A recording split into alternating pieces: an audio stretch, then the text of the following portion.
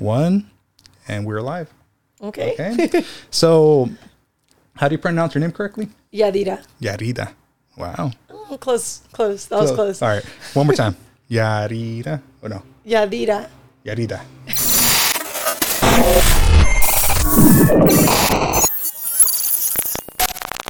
Okay. So, tell me what you do. Well, I'm a mental health therapist, so technically marriage and family therapy. Okay. Yeah. And how long have you been doing that for? About 5 years, going on 6. Oh, wow. Yeah. And as far as schooling, how long did that take? Well, it was, so after I graduated from high school, I went to UC Riverside for 4 years. Okay. Where I got my bachelor's degree in psychology. And then I took a year, like a break, because I wasn't really ready for graduate school yet. And I took some time to kind of get my life together. Okay. Figure out what I wanted to do. And then I did 2 years for my master's degree out here at San Diego State. San Diego State. And what actually made you want to go that route? I feel like the field of psychology was also always really, really interesting to me, but I didn't really want to do research. I didn't really know what I wanted to do. And then I actually met a psychologist that was a friend of my dad's, and he kind of sat me down and said, "Hey, I think you'd be really great for this." And in my mind, I was kind of like, couples therapy? That sounds terrible. I do not want to sit there and listen to people's problems all day. And then I realized, oh, that's exactly what I want to do. Wow. So yeah, I just really wanted to help people. And I realized that I really enjoy just sitting and talking to someone and hearing their story. And it's just really rewarding to, get to look back on progress that they've made and to be a part of that process. So that kind of made me fall in love with it. Okay. And as far as taking classes up there in Riverside, you said you took time off. Why was that? Yeah, my grades were trash. I was actually really bad at taking tests. And so my GPA was not that great. I was never good at taking tests. I always struggled to focus. And I also felt like a lot of pressure from my parents to go into a doctorate program. And I just felt like it was really overwhelming. And I just didn't know what came next because I didn't really have a whole lot of guidance there. I was actually told I wouldn't graduate with psychology and then I couldn't make it into grad school. So there was just like a lot of really discouraging conversation. And so that kind of, it helped me pause and really figure out if I could do it and what were my options, I guess. And I guess for me to ask, was there an easy transition? Because it's a doctorate field and then psychology. Is there... Yeah. Were the credits transferable or did you have to start back from square zero? No. So the way it works is that you get your degree and you need a bachelor's degree in order to either apply to your master's or to your doctorate. The doctorate is anywhere from 5 to 10 years and your master's is 2 to 3 years. Holy hell. Yeah. And so they're 2 different degrees. One is higher than the other. But for what I wanted to do, which is therapy, you could just have a master's degree. And like I said, I just wasn't ready for the longer one. I wasn't ready to commit that much time. So the master's degree would just fit my needs better, I felt like. And I can also imagine all that stress, again, like those late nights, those testings that you're taking. How hard were the tests, if you don't mind me asking? So once I got to grad school, it was actually completely different because it was I was learning what I was passionate about already and what was interesting. Okay. So it actually was easier than my undergraduate, the first 4 years. Because a lot of it was more of like conversations with my classmates and really diving deep into our own personal issues because the way that they saw it in our program was you can't help other people if you haven't dealt with your own emotional issues. So it was more emotionally difficult than academically, if that makes sense. And when did you learn to separate that emotional differences from others or I guess like accept it for what it is? I'm still learning how to do that. Yeah, there are actually days where I'm still in therapy and I'm still thinking like, oh my God, all right, this is coming up for me or I'm getting kind of triggered. And then there's like a whole process. They teach you how to deal with it. They teach you to notice it and then to take care of yourself by either going to therapy yourself or really figuring out how to cope with it and put it aside and realize that that is separate from whatever's going on with your client and it's about your client, not about whatever you're going through in that moment. But you still have to take care of yourself just in your own way, I guess. Okay. And do you ever get like people telling you like, why do I need to go to therapy? I don't believe in therapists. They don't even help out. They're just there to hear, to listen, and get your money.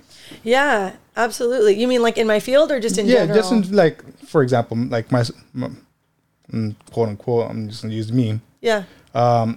People told me I should go to therapists, but I'm like, I don't really believe in that. What do you? Yeah, I get that a lot, actually.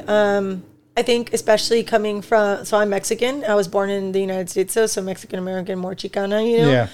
And I really grew up in that culture where if you go to therapy, you're seen as crazy. Yeah.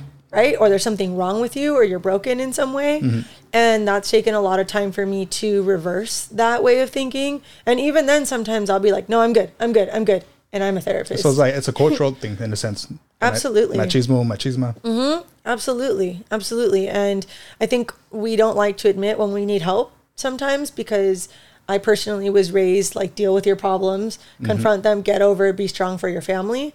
And you just can't always be that person. And sometimes I think talking about it is the more difficult thing. And that takes more strength sometimes, considering how I was raised, you know? So oftentimes I try to have conversations with people about like, hey, I know this is how we grew up. I know this is what it's been like in society when it comes to mental health and therapy, but everyone needs to talk to someone at some point.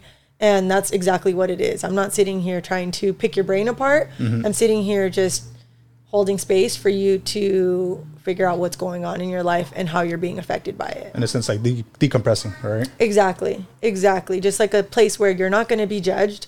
I'm not here to tell you you're wrong. I'm here to challenge you. Absolutely.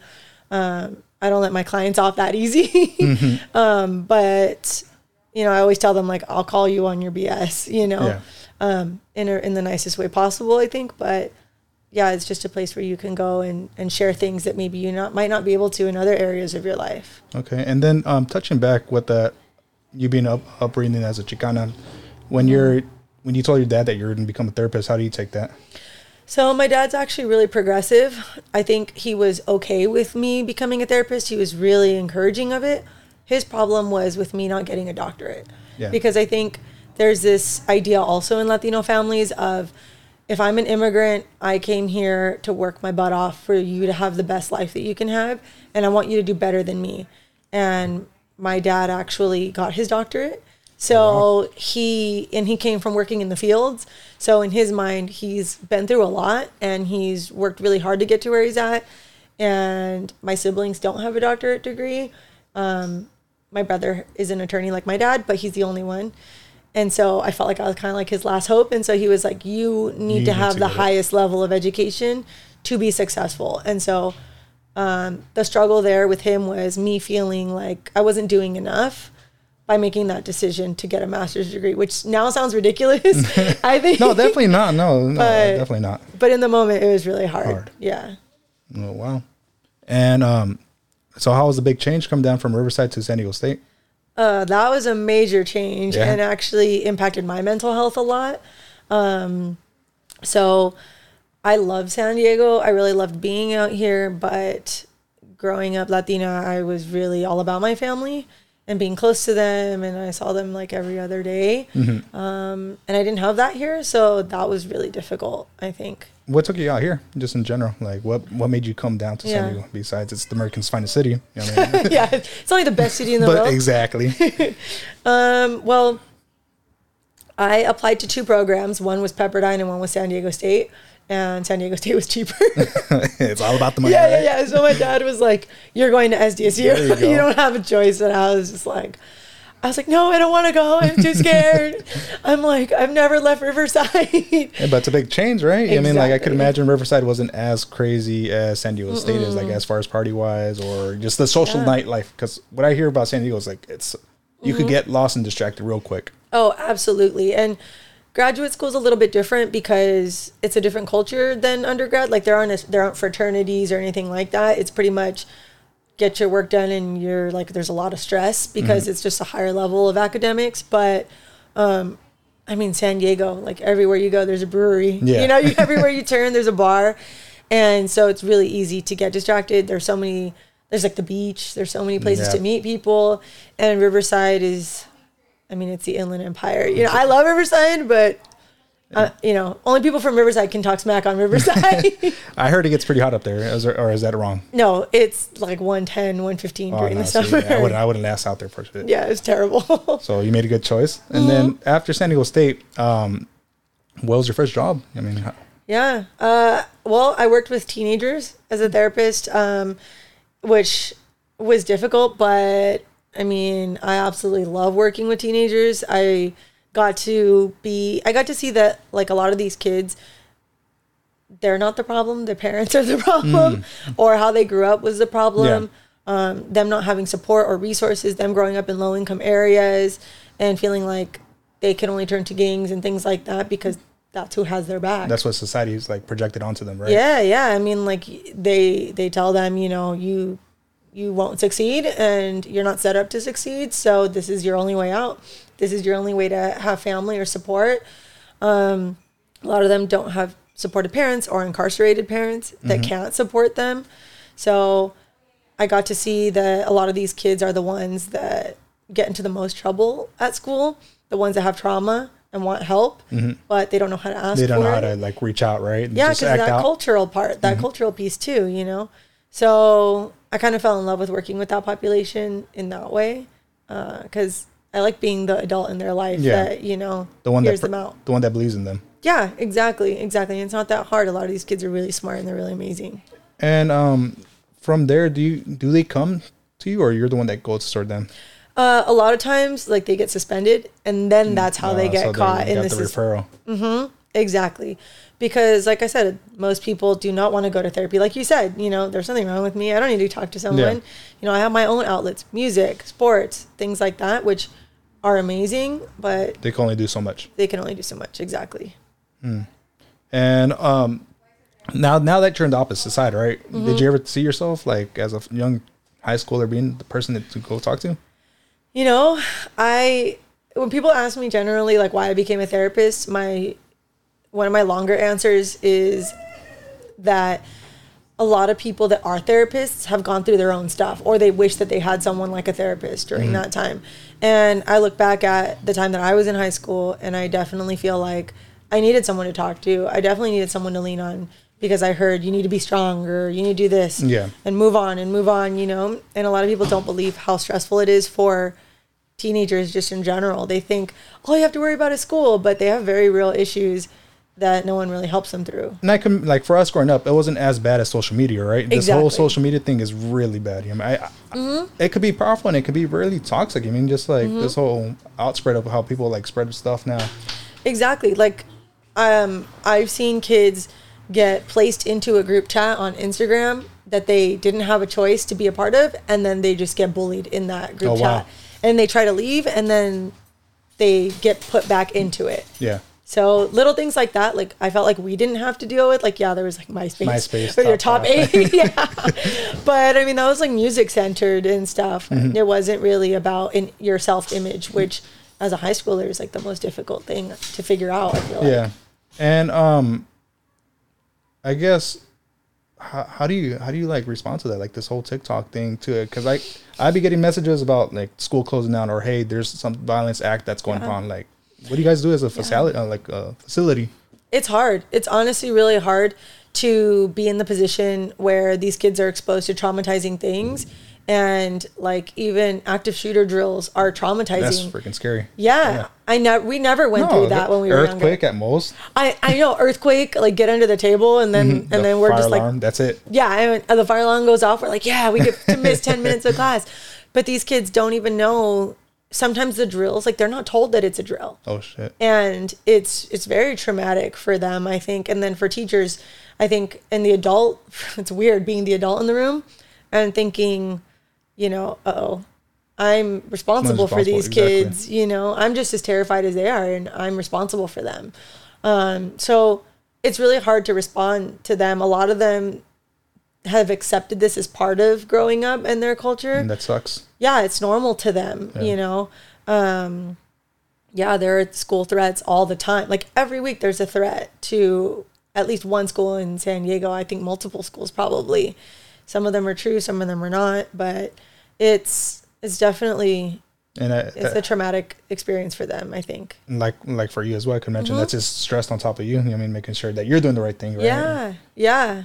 That goes into, you know, me taking care of myself so that I could be there to really process what they're going through with them.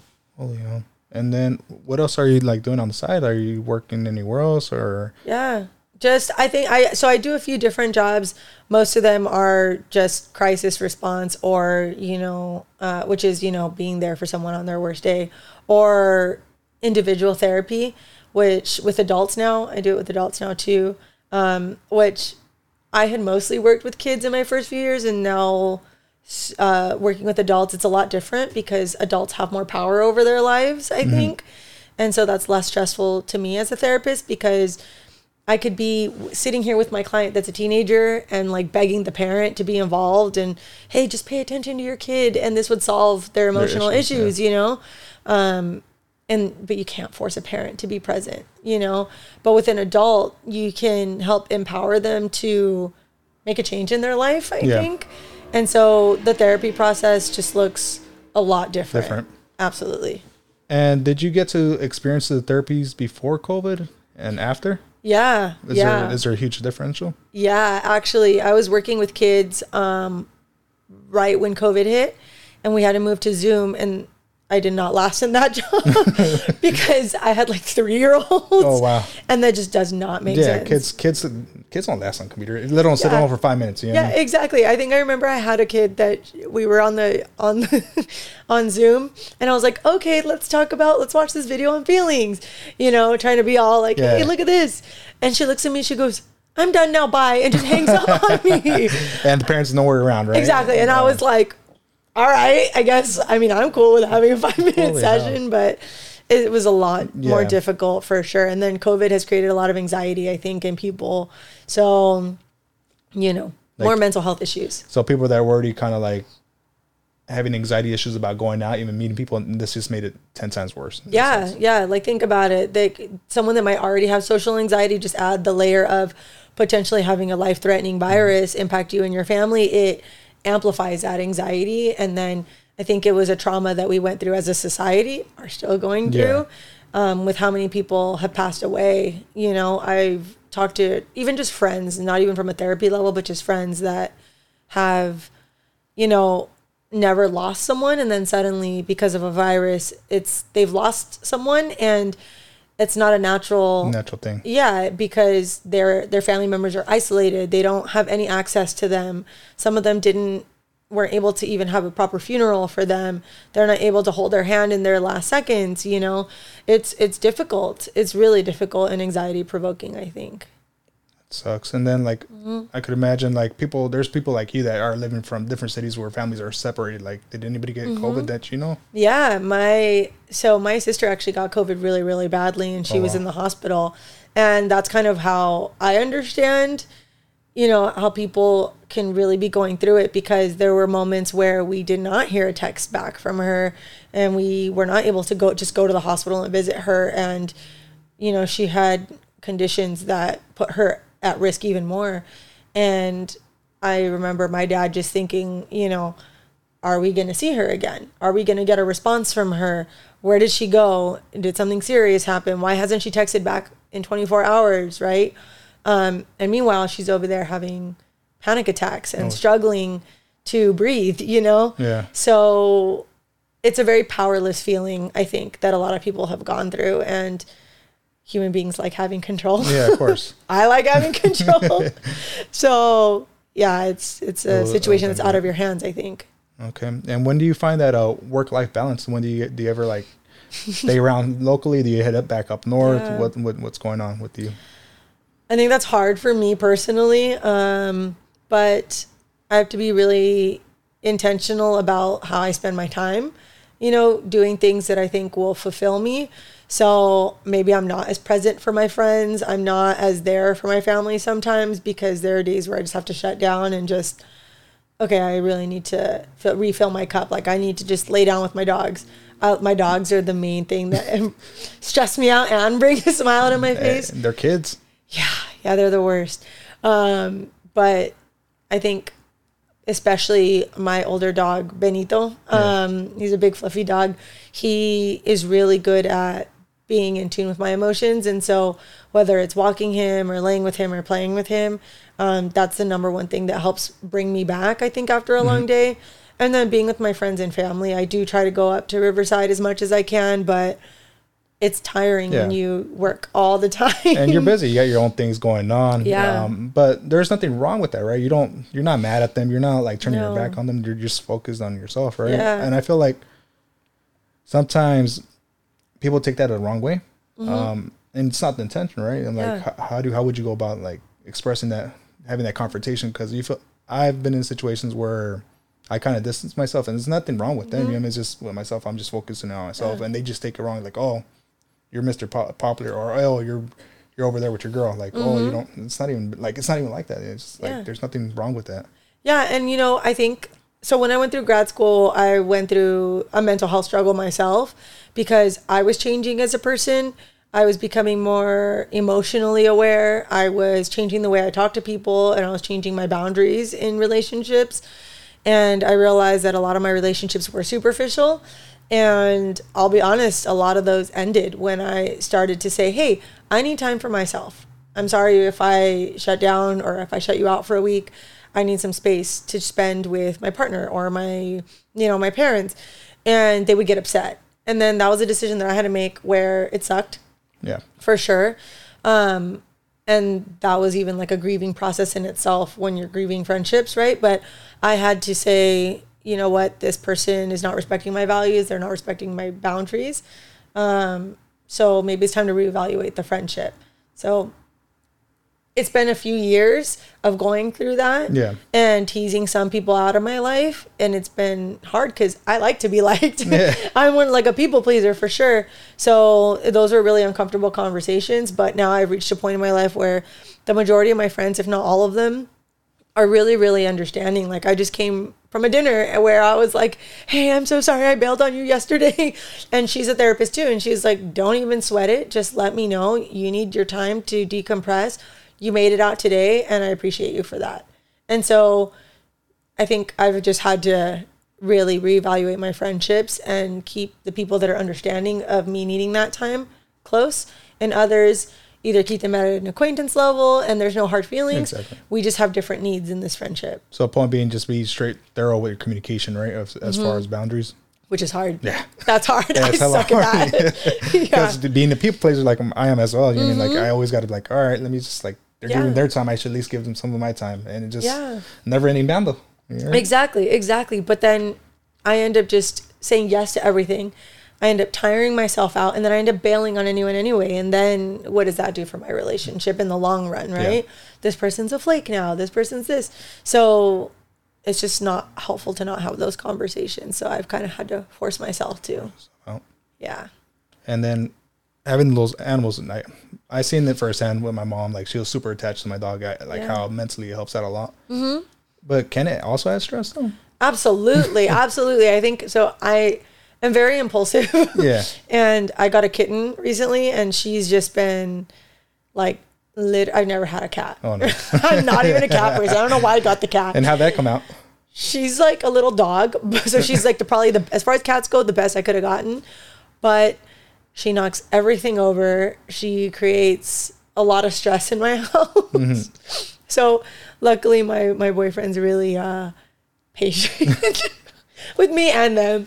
But I mean, he just called me today and was like, we're getting rid of the cat. She knocked more stuff over. Oh, hell no. So like breaking stuff. Breaking vases and like digging up my dirt from my plants and just like. Digging dirt? What? Yeah, she's the worst. She's the worst. Hanging from the doors. Like she's a nightmare.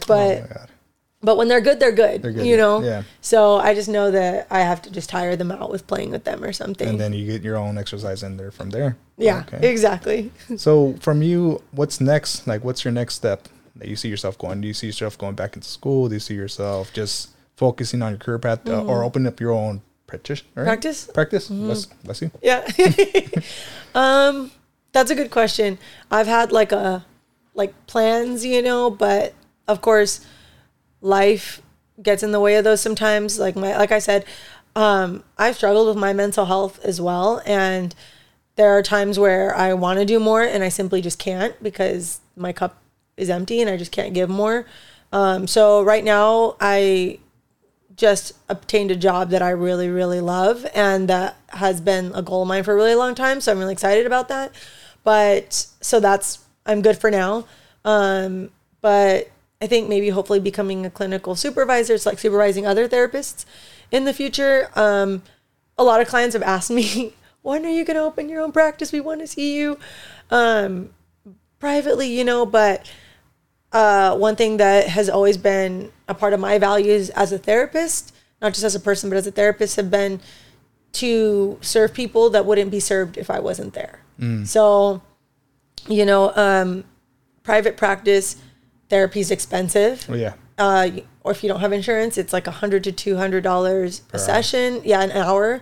So, I mean, who can afford that? I can't even afford that. So I have never really wanted to work with a population that's privileged. I want to work with people that don't have access to therapy, So private practice is not something that I think I would do. So it's kind of like a conflict because you do want to reach out, but at the same time, it's like covering your own expenses and needs running the practice. Yeah, right? It's a lot. It's a lot. And I would have to charge people a lot of money for these sessions. And I know some of my clients would pay it, but I just don't feel right doing that. I'd rather work for a program where they get that for free. Resources, yeah. Yeah, they get it for free or they get it through their insurance and I can be a part of that system. And have you ever thought about like any alternatives to try to like lower down the prices, anything else? Or is there any way beating around that bush or you can't really? I mean, I think this is like a dilemma too, right? Yeah. I could lower the prices and I would fill up very quickly, I think, because low cost therapy is very much a need for everyone, especially right now in these times, right? Yeah. But I'd also be shortchanging myself, I think. And San Diego is not a cheap place to live in, right? So that's kind of like a double, like two things that I got to keep in mind, right? I have to balance it. Do I want to, provide this service for like a less amount of money? But you're working twice as much and hard, like stressed out as much. Yeah, and then financially it just would not be feasible, So I think for now it's easier to just work for people. And I suck at business. I suck at math. I suck at all that. Props to everyone that can do it. I can't. Oh, boy. Yeah. And, like, I guess, how's that been, like, with having your partner? Like, has it been additional help or... Because relationships could be freaking... Yeah. Could be a walk in the park or they could be a walk through hell. But, there's nothing wrong with that. I guess, like, you got to find that right person. Yeah. I will say that I need someone that is patient with me because part of being a therapist, and I mean, not just a therapist, but I consider myself a very passionate person. I'm really passionate about the work that I do. So I'm really invested in my clients. And when I hear something hard or when I see something hard, it's pretty devastating. A lot of people don't realize that therapists are super affected and invested. When we say goodbye to a client, I grieve them, Yeah. I've seen people like every week for a year, sometimes twice a week for a year, and then suddenly they're gone out of my life, right? And yes, it's a professional relationship, but it's hard. And like, I think that when people bring certain things into the room too, we feel what they feel. Yeah. We're very empathetic people as therapists sometimes, and that can emotionally be tough on my relationship when I come home. But I think that's a human nature. I don't think you can cut your emotions off to someone's story. No matter how professional you can be, I still feel like no matter what, you're going to hear and feel whatever they're feeling, right? Exactly, especially if someone's going into something that traumatic that happened to them, and even more so if it's like a sore spot for me personally, because I've been through what they've been through, or I can relate to what they're feeling, right? That makes it even more difficult. So my partner is really, really respectful of me needing that time, me needing that space. He's really awesome at picking up, the slack when I just simply don't have the emotional energy to do anything. I will say I'm kind of a pain to deal with on those days because there are some days where I don't even know how to deal with it myself. And I'm coming home and I'm irritable and I'm lashing out at him. And so it's hard, and it's a lot of really tough conversations sometimes. And me figuring out, okay, am I projecting onto this person how can I, it's a lot of reflection, right? Like, what could I have done better? Or how could I handle it better? Yeah. How can I communicate to him, hey, I don't even know how to deal with me right now. I'm going to go decompress in the shower for like 20 minutes. And then I want to watch a movie and not talk. And then I'd like to come and just talk about my day if that's okay with you. Because he's a human too, and he's allowed to have bad days too. It's not just about him being there for me, right? Yeah. And that can be hard when I have an emotionally heavy day. But see, that's what's awesome, because that sounds like you really care about your partner. Yeah. You know what I mean? Because you're actually considering how you lashed out or portrayed yourself towards them. Some people are just like, deal with it or you're not. Yeah, and that's just, there's no way that's sustainable in a relationship, I feel like. And, you know, I deal with relationships all day. I deal with emotions all day, every day, sometimes 6 days a week. I can't come home to have more of that, you know, so I need to be very clear. And he's got to work with me and meet me halfway too, to be able to have a healthy space, because my home is where I decompress. That's my safe place. Yeah. You know, because work is an emotional roller coaster sometimes. So I need to come home and feel calm and at peace. And he is part of that. He contributes to that. And so we have to be on the same page. Okay. And this doesn't go out for the viewers out here that may have questions. What advice would you give one relationship that is struggling in that understanding of each other's communication of respect and boundaries, or hey, I need some time, or hey, you need some time, or hey, we spend too much time together, or we don't spend too much time together? Yeah. Honestly, every relationship's different. Every person's different. Not everybody is going to be aware of how to take someone's boundaries. I've had relationships end because my boundaries weren't respected, you know? And so what I always tell my clients is take a look at your values, figure out what those are. Literally Google a list of values and figure out what those are, and figure out how you're living by them every day. And if this person doesn't have the same values or doesn't respect your values, you got to reevaluate if that's the right person for you, right? Because your boundaries protect your values, right? If I say I value my relationship and my family and I'm coming home to them, but I'm working 12 hours a day, am I really setting boundaries at work so that I can value my family? No, right? I need to set boundaries at work so that I can value my family and come home at night and spend time with them, right? So I think sometimes we lose sight of that, especially in our relationships, if we really care about someone. Kind of, it's okay, maybe I could give in a little, and then a little becomes a lot, and then you lost yourself, right? Exactly. And you've lost yourself in that relationship. So ask yourself, does this person respect my boundaries, and are they willing to work with me on creating boundaries within this relationship? I'm someone that really, really is like, I'm like a chicle, like I'm like a glue with my boyfriend. I'm like, hey, let's hang out, let's do this, let's do that. Same here. Yeah. And he's like, I need to go spend time for myself. And I'm like, do you mean you hate me? And he's like, no. Yeah. And he's like, no, I need to go spend a day fishing with myself or something. And so even though I'm not used to that boundary, I have to be like, all right, this isn't about me. Yadira, the world doesn't revolve around you, even if you think it does.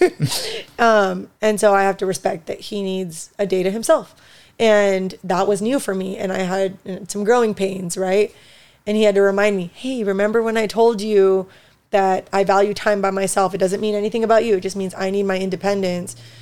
And this is my boundary. I want to spend one day a week on my own. Hey, remember when I said that? Yadira, are you cool with me doing that? And then I'm like, okay, yes. Yeah, he did mention it in the beginning, right? You set that boundary right there. Right, establish it, and then later on you can revisit it. And if it's still being pushed, then ask yourself, is this a relationship that's healthy for me? Does he respect what I feel, or she respect what I feel? Yeah, and I think that's the foundation of every relationship. I've even had that question in friendships. And then you can grow from there. And the second piece, I think, is that a lot of people think that couples therapy is for people that are going through relationship issues. And that's the furthest thing from the truth.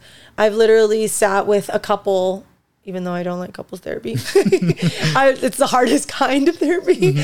I've sat with a couple where they're like, hey, we're brand new and we're getting to know each other, and we want to figure out if this is working, if this is worthwhile. And I was like, hell yeah, let's do this, right? And I thought that was really beautiful, because it's like you're using the therapy process to learn how to be vulnerable with each other to set a strong foundation for the future. Oh, because that could either make the relationship or break it at that same time, right? Yeah, kind of, right? Yeah, why wait 10 years in? Figure it out a month in. But then I'm biased. I'm a therapist. So I'm like, everybody go to therapy. And it can also be used for like if you're feeling like, hey, I'm struggling with this and I don't know if this is the right relationship, and you have a child together, for example, how can you move from being in a romantic relationship to a healthy co-parenting relationship? That's a big subject right there. Yeah. So like you can go to therapy to have a healthy divorce or a healthy separation. And a lot of people don't view it that way. I'm learning a lot of things right now. Yeah. Yeah. And like figure out how to co-parent, or like, I've even heard of people deciding, hey, we want to open up our relationship. Let's talk about this in therapy so that we can create boundaries and rules around this and make sure that we have the foundation for it. And it's like, great, that's amazing. So you can get creative with the reasons why you go to therapy. So, I mean, this may be, what's the word? You don't have to answer it if you don't want to, but I'm pretty sure you've heard some crazy stories and like where you're like blown back. Yeah. Yeah, absolutely. I mean, are you talking about like relationships, individuals, or just in general? I guess just in general right now. I'm like so wrapping my head around with everything that you got talking about. Holy hell. It's a lot. Yeah, it's a lot. It's a lot. But I guess for somebody that is coming out of high school, or somebody that's in their 20s, their 30s, their 40s, whoever is listening to this podcast and they want to continue education in therapy, what would something you wish you would have known in the beginning that now you know now? I mean, I wish I would have known what therapy really was. I wish I would have known that it's accessible, it's out there, and if you're curious to know what it is, go. It doesn't mean that there's anything wrong with you. And you can really build some strong relationships, and therapists are human beings too. We have lives.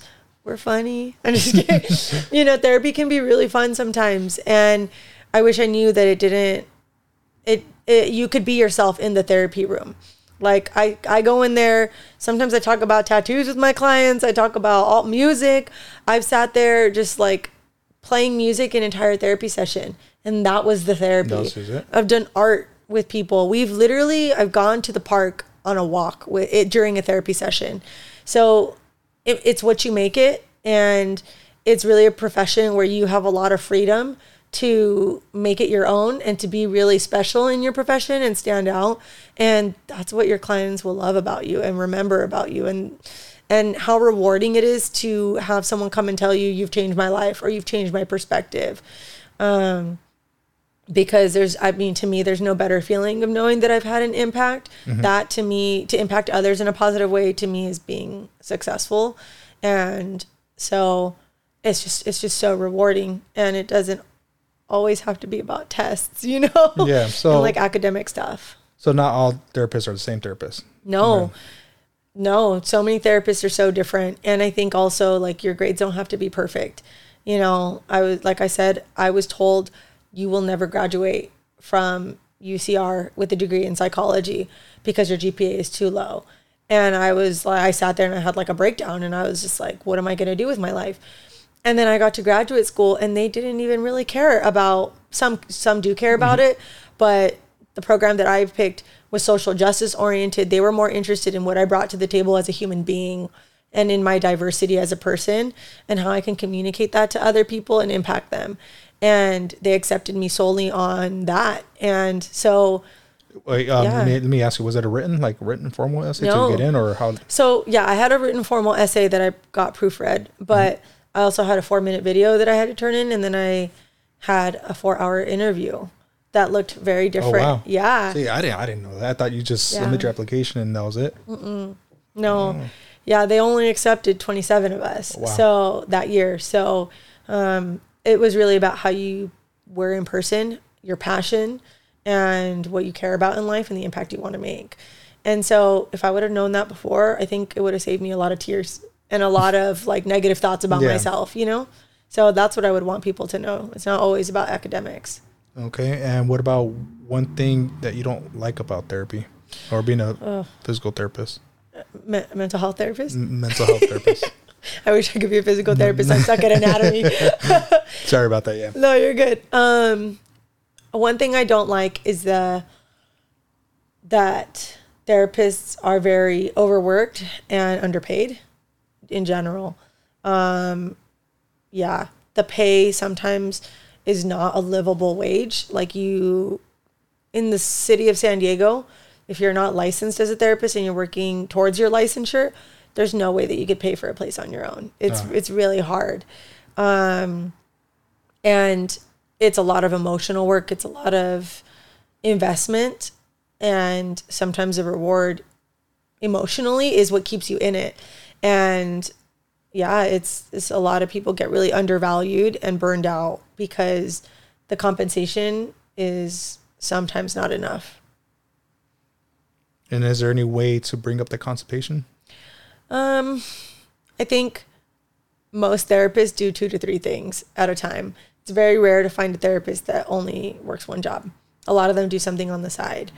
I know even a therapist that like works at Starbucks on the side. Get out of here. Yeah. And there's nothing wrong with that. No, but yeah. There's nothing wrong with that. Yeah. San Diego, it is expensive. Just overall inflation is going crazy. Yeah. But you would think like you went to school for this. Yeah. You invested time. You would think that you would be compensated for that amount. But just like the field of social work in general, because there's stigma and there's just like, they're just not, therapists are not valued or seen as important. Even in school, they call it a soft science, you know? Oh, wow. Yeah. So it's just, there's not a lot of value, I think, sometimes placed on that field. And to me, I think that's crazy because like mental health is a huge thing. I mean, whether going down to like what recently happened with BLM and Black Lives Matter, like these cops, like all these anxieties that they're feeling, or people with COVID or domestic violence, in the sense, like they're just going through everything, and you get, wow, that's very shocking because you guys play a very influential role in the world, just like teachers. Yeah. And there are some therapists out of school that are making $25 an hour.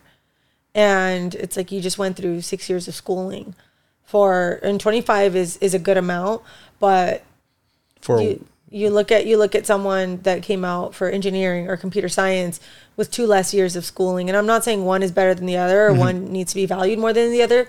It's just, it's not a livable wage considering the education, I think. So, and it is really necessary. I think it's really needed, but that goes back into the stigma too.